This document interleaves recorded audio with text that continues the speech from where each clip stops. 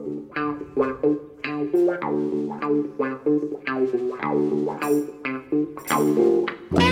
evening, Gabby. Good evening, TC, and welcome all to our weekly podcast, Terry Curran's The Curran View, with the Idol of Hillsborough, Mr. Terry Curran. And if you're listening free to the first half on either Acast or Spotify, you can follow the links on our socials and access the full podcast via either Apple or become a Patreon, all the w's.patreon.com/SRB Media. You can follow the podcast on Twitter at Curran View, or on Facebook, The Curran View, or join the group, which is over 3,000 members strong now. Thanks so much for your support. It's greatly appreciated. Steady away, TC. I'm doing this tonight in the front room, watching Blues with the sound down, and my mad kitten to my right-hand side, who's absolutely crackers. Well, I'm in the room for a change. I've got a bit of cold coming on, Yeah, you and I've sound a bit... got volume down. So we're both in same predicament tonight. So good. Yeah, you're sounding a bit rough. So what game are you watching? Birmingham's got 1-0 up. Have they? Yeah. I don't know what telly you're watching, but I'm just watching the build-up now. So, oh, no, poor. Hold on, I'll just talk. It looks like Chong at back flick, that fella from West Ham on loan, and yeah, you're absolutely spot on.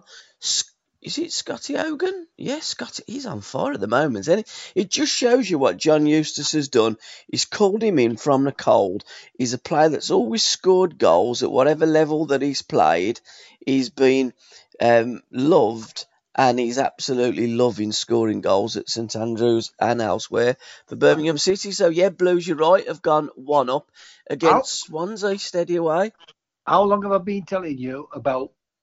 I mean, I've seen it. I've been at enough football clubs. I've been at enough football clubs to see it. Yeah. Madison is playing as well as anyone in midfield. Yep. And he's not getting a look in, and you're a big advocate for him to go. Yep. But Southgate don't fancy him. And that's... Yeah. I tell Jock and I tell Tom, you know, they'll say, it must be a bad player if he can't get it. I said, Jock, it's nothing to do with whether he's a good, bad or indifferent player. If that manager or that coach does not like you, for some unknown reason, you're never going to get in. Choose how hard you work and how hard you try. But you have to work hard because you never know who's watching you. Absolutely spot on. And Gareth does pick his 26. He can name any 23 in a match day squad, but he's got the luxury of taking 3 extra players. I'm guessing he'll take 3 injured players rather than 3 fit players.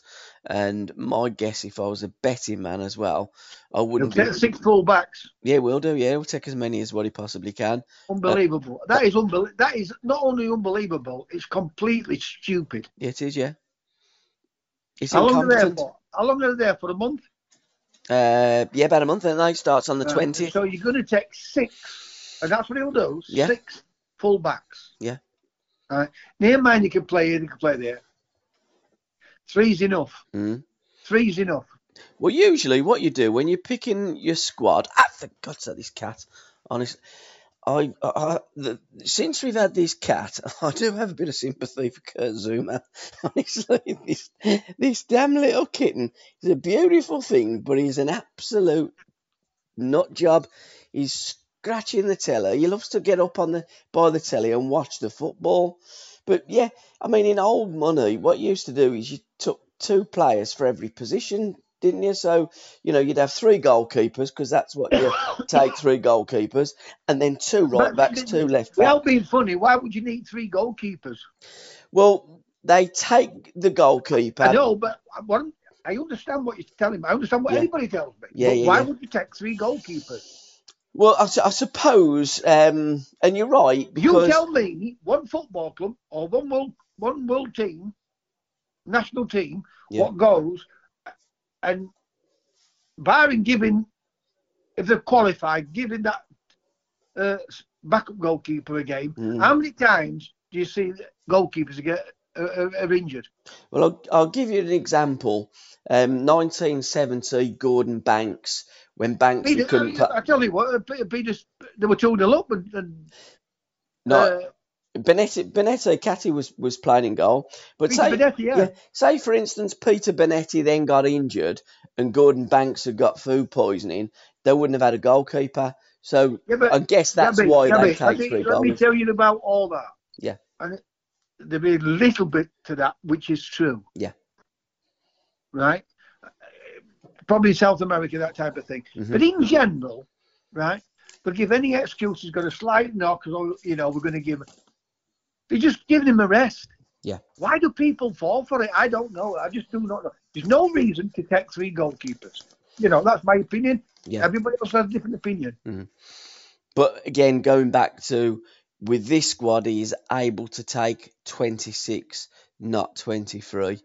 So, and again, I think you're absolutely right. It will go top heavy on defenders rather than if a manager I mean, you look at Brazil, for instance. Brazil have already named their 26, and it really is top heavy with forwards.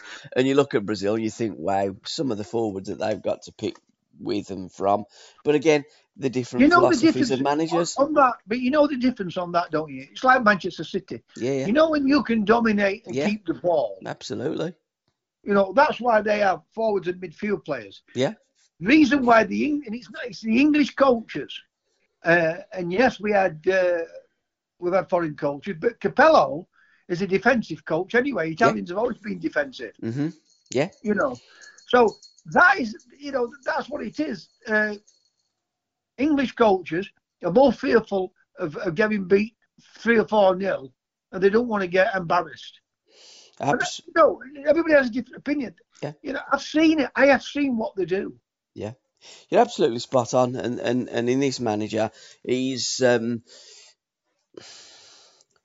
into tournaments and he's woke. I'm not. I'll say it, man. He's woke. Yeah, the absolute. He does what the political correct wants him to do. Absolutely, and he's demonstrated that he's a very negative manager. He always will play for. I wouldn't say he plays for a draw, but he's very cautious. He's very conservative. And my opinion is England will never win anything under Southgate. And I would have sacked him by now. Never been a Southgate fan. Never will be. My shout would be James Maddison. Not just would be on the plane, but he would be in the starting 11.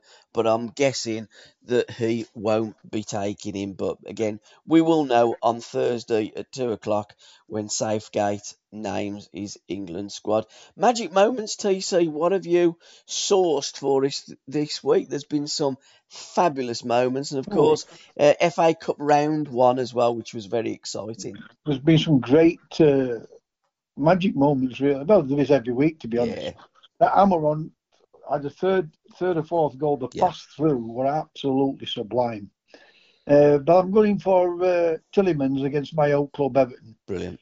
Where he's got everything right. He's flicked it up, got his body in line with it, and is it a volley? The keeper in the world could have saved it. Yeah. Do you think everything about it was sublime?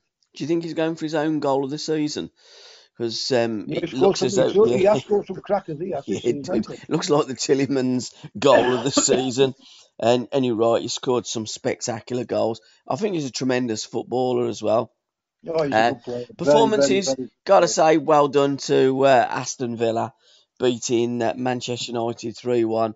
Very composed performance, bossed it from the get-go. It does help when you go 2 goals up early doors. I get that. In games, Villa have started strongly, haven't scored, and as the game's gone on, this cat's eating me books. Well, since Gerrard went, they've won 2 out of the 3. Yeah. A 4-0 and a 3-1, and got beat 4-0 at Newcastle. Newcastle are playing exceptionally well at the moment in time. Absolutely. But you wouldn't think a team of Gerrard's, a team who Gerrard manages or coaches, wouldn't want to play for him. But it looks as though that some of those players definitely didn't want to play for him. It certainly looks a different Aston Villa under Unai Emery. What's his Unai Emery? That's his right name, isn't it? Yeah. Who had a decent spell, let's be truthful, when he was manager of Arsenal. But again, it's different levels, isn't it? Arsenal under Wenger were always in the Champions League. They were always in FA Cup finals. I think he won, Arsenal won 7 FA Cups under Arsene Wenger.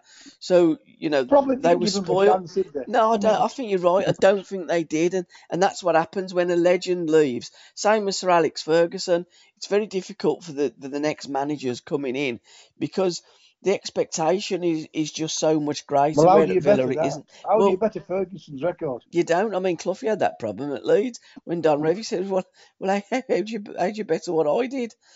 And there is a grain of truth. How do you better what managers, legendary managers, have done? Leave And it's behind. very, very difficult.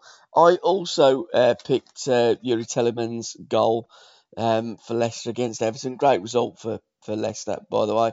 Connor Wickham's goal from the halfway line for Forest Green Oh, in the FA Cup. And also, I'd like to give a special mention to Alvechurch, who beat Cheltenham away 2-1 and have now drawn Forest Green away in the second round proper of the FA Cup. I'm guessing that will be a TV game because they are the lowest ranked side still left in there, Alvechurch. A brilliant result in a local derby, almost, Alvechurch and then Cheltenham. I'm guessing that Marcus wasn't very happy. I ain't heard from him, but Cheltenham would be very sore to be knocked out. But Alvechurch were good value for that result and look a decent team. yeah, you see, with the FA Cup, there's always going to be shocks. Mm. But there'll be more shocks in today's FA Cup games because everybody thinks of Liverpool or thinks Manchester City or Man United that they can chop and change the team, even Yeah, at that level, yeah, So, absolutely. and what managers got to look at is you're only as good as your last game. Any Yeah, manager, yeah, any manager. So what I would be doing if I was a manager and I were playing Alvechurch, if we got beat by playing his best team, well, at least I've given it a go. yeah. Because at the end of the day, you'll still get the sack whether you play a weakened team or a full team, full strength team. Absolutely. I mean, we've covered this many times on the podcast where you look at the league championship in old money, and we still call the league championship the Premier League. So when you win that, you are the champions of England. There's only one team that can win that. Now, the next best thing is the FA Cup and then the League Cup in our domestic competitions. Yeah, I get that some clubs are playing in Europe, so they've got the Champions League, the Europa League, and this Conference League now. But for the life of me, I cannot understand why teams do not put a full strength side out in the cup competitions because as a footballer, that's realistically the only thing that you can win is a cup because the If league's almost sewn up because Man City are that good. if you look if you look at the League Cup and the FA Cup, Mm, right? I mean, Swindon got to that cup final. Southampton's got that. Other yeah. teams have got. I bet you if you look at these last 20 years Mm, or since Premier League, I don't think there's been or there may have been one, if that, what's got to a final, a League Cup final or an FA Cup final. yeah. Whereas before, early 70s, 60s, Mm, teams have got chances. Now, I mean, like Sheffield Wednesday will go and play a weak team against another non-deplumed team type of thing. You'd think they'll go for a good cup run, get some more money behind them, get the yeah. momentum going, get the atmosphere going. And the clubs, the fans, if the fans are happy, the players will be happy. They don't want to be playing under pressure when fans are moaning and groaning. Absolutely. And as a football player, you set out to play football at You the set highest out to level. win. Listen, I guarantee you at Doncaster Rovers, Yeah, we know we're not going to win it, but yeah, I'll guarantee you, I know I did, and I know other players in that team, and not everybody, because everybody's different. There'll yeah, be players in that team will think that they can win the FA Cup. yeah. And I know it's nearly impossible to do it, Mm, but having that belief that you can win it is a good thing to have. absolutely. And every kid sets out on that mission, on that journey of winning something. and playing in a cup A cup final, final, and playing to at Wembley. You know, absolutely to have that taken away must be so frustrating for the player. I Because played. I played for 15 years yeah, professional football, mm, and I think I got knocked out. But it's only when we were lower down, yeah, first round, and it's so disheartening when cup comes back round again, and you're not in. Everybody else was playing, and you're not. yeah. Whereas league, there's a game every week, isn't there? Yeah, but again, Minimum, you if know. if we roll it forward now, Terry Curran that played in the 1979 League Cup final for Southampton against Nottingham Forest wouldn't have got there because Southampton would have rested Terry Curran in the Yeah, League Cup. or one or two other players. You're Yeah, right, yeah. 100% right. So the game now is even worse for footballers because it's just that trying to stay in the Premier League with all the money that's involved, and it just knocks the shine Well, off it. they brought that attitude Yeah, into our game where, like at school sports, mm, it's not about winning; it's competing. yeah, You know, and they brought that mentality into our sport. You know what I mean? yeah. It's weird. It's weird how it's all switched and gone the other way. Absolutely. Let's switch and have it go back the other way. Whereas every game that we play, we want to win. It's The cups, competitive. yeah, absolutely. The cups are just as important as the league. And in many instances, the cups are more important than the league because you've got a chance of winning the cup. You've got next to no chance of winning the league. So let's hope that in the FA Cup this year, we do start playing stronger sides. And I've said it before on the podcast, when you're playing a lesser side as well, for them players to be playing against a full strength Liverpool or Man United team and rubbing shoulders against them players, they deserve it. They've gone through games of football, they've scraped through, they've battled through, they've won through. They deserve to have that moment that some of them players will never have that moment ever again in their career. It is their cup final. Yeah, you're right. I mean, we've mentioned it on Absolutely. our podcast before that Alan Ball put a piece of turf into my Wembley turf into the tanker we got. He said, put that in your garden because you may never get here again. And you're right about every. You know, you may never get a second chance at anything. Yeah. And again, it's that experience of an older pro like Borley that's seen it, and you know, and that's why it's so important to have them older pros and listen to them because that they are right, and you can't put an old head on a young pair of shoulders. But Book Corner TC in association with myfootballbooks.com, Andy always sends us his recommendation, and this week his recommendation is Tony Waddington, director of A Working Man's Ballet by John Leonard. I had the pleasure a couple of years ago of cutting a podcast with John about the book and about Tony Waddington, and you can access that podcast on the usual platforms that you access your podcasts from. But Tony Waddington, what a football man, what a football manager. And on this day, Wednesday, the 9th of November, 1924, Tony Waddington, what the God, was born. Alan Hudson always says of Tony, like a second father. Was manager at Stoke City for 17 years. That will never, ever happen again. What a manager. Did you ever have any contact or any dealings with Tony Waddington too? Yeah, a few times at Stoke, I come across him because obviously when he retired, he were always at the ground, always Yeah, at the games. So yeah, lovely bloke, lovely bloke, and I love the way how his teams play football, even with you know a team like Stoke.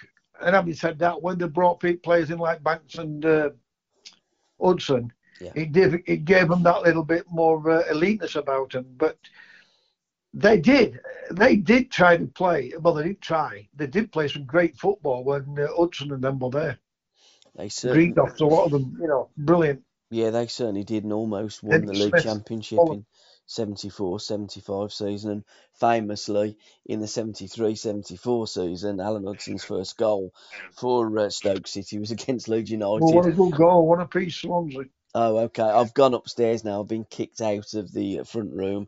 The wife has just come back from her Zumba, and my television don't work. I was watching Birmingham the other night, and the telly just. I thought Blues are playing some decent stuff, and the telly just went blank. I thought, flipping marvellous, ain't it? But there you go. Second up in our trilogy this week is a podcast that I'm going to be making in a couple of weeks' time with Gary Edwards, author of this book, Revy's Plan for Leeds United, Summer of '63. And on the front, there's a picture of Don Revie, Johnny Giles, or John Giles, and Billy Bremner. John will be our star of the '70s a little bit later in the podcast. But what a summer that was in 1963. I'm looking forward to reading the book, to having a chat with Gary, who wrote the book, because that was when Leeds United, that spark happened. And what a spark, and what a that blue touch paper was lit there, and my word, what a touch paper to light. Reeves Leeds United, arguably to this day, still the greatest British side I've ever seen. Yeah, I must admit, they were unbelievable. I think if he'd have gone and got Gordon Banks, Yeah. they'd have won. They'd have cleaned up. They'd have cleaned up in those 10, 12 years when they were successful. Yeah. I mean, so unlucky not to win a European Cup. Twice. So unlucky not to win a double couple of more times. Yeah. So unlucky not to win an FA Cup more times, and so unlucky not to win a league championship. So they were a phenomenal team, and they were the best footballing team I saw up until your Liverpool's under Shanks and Paisley, Clough's football, Forest, Derby. But they were brilliant. That Bremner, Giles, Clark, Hunter, Charlton, Reaney, Cooper, Bremner, Eddie Gray, Mick Jones, and who was the other one? Peter Lorimer. Well, we could just name them 1 to 11, couldn't we? Either Gary Sprake or then David Harvey, Paul Reaney, Terry Cooper, Jack Charlton, Norman Hunter, Peter Lorimer, Billy Bremner, John Giles, Eddie Gray, Mick Jones, and Alan Clark. That was their 1 to 11. What a fantastic side! Oh, what sub? Eh? Oh, what sub? Well, Mick Bates was sub quite often, wasn't he? Sub a few times. Terry Yorth. Yeah, Terry Yorth was another sub. They was the ones. And by the way, we missed one of the best players off. Who was that? Paul Mainley. Yes, absolutely. Paul Madeley was another one, a Rolls Royce of a player. In fact, Brian Little and Alan Hudson both said of not debut, but certainly the first time that they played against Paul Madeley, almost felt like packing the game in, because Madeley was just that good. Villa played Leeds United. Anywhere, didn't they? Oh, absolutely. In midfield, back four. Yeah, he played. Well, it would have been centre half when Villa played against him. And Brian Little said to me on the podcast that I've done, you can get all the podcasts that we've made on, if you become a patron, all the w's.patreon.com/SRB media. And Brian says to me, I went home, I was in tears. I realised how difficult the first division was going to be. And people, fans and players, don't realise the difference in levels when you go up from that is now the Championship to the Premier League. And back then, in those days, the second division to the first division. And when you come up against class players like Madeley and Leeds United in your first game, you think, oh my God, what a baptism. Yeah. And the thing is, a lot of that and all is... when you're playing against these, sometimes some players think that they shouldn't be on. No, they shouldn't be on the same pitch. Yeah. But they admire him. Yes. Yeah. They admire him, really. Idols who they admire when they're watching him on TV. They're fanboying, aren't they? Yeah, absolutely too. Absolutely. And the final book in the trilogy this week, again, staying in the ballpark of Leeds United 1963. He joined slightly before that the wee barra Bobby Collins, a book that's written by David Safer. Bobby Collins, arguably the most instrumental football player ever to be signed for Leeds United If Football you Club. think Billy Bremner and Johnny Giles were hard, he was twice harder than pair of them put together. Yeah. And he was only about 5'3", 5'4" Yeah. maximum, wasn't he? Great player, but on that football field, he'd kick his mother near mind his dad. He'd kick his granny. Yeah. I mean, I remember listening to John on a YouTube clip, and he said he'd have gone through his nan. That's what Bobby Collins was like. Lovely guy. Did you have much dealings with Bobby? Did you know Bobby? I played in one, on Sunday mornings. Yeah. When players retire. Yes. They have what they call it when they're raising money for charity game. Yeah, charity. Yeah. Charity game. And I played at Leeds. Right. And I played. Oh, I forget who I was playing for. But obviously, we're playing for Leeds Old Boys. Mm. Oh, and he rattled me, and I thought, Jesus, what?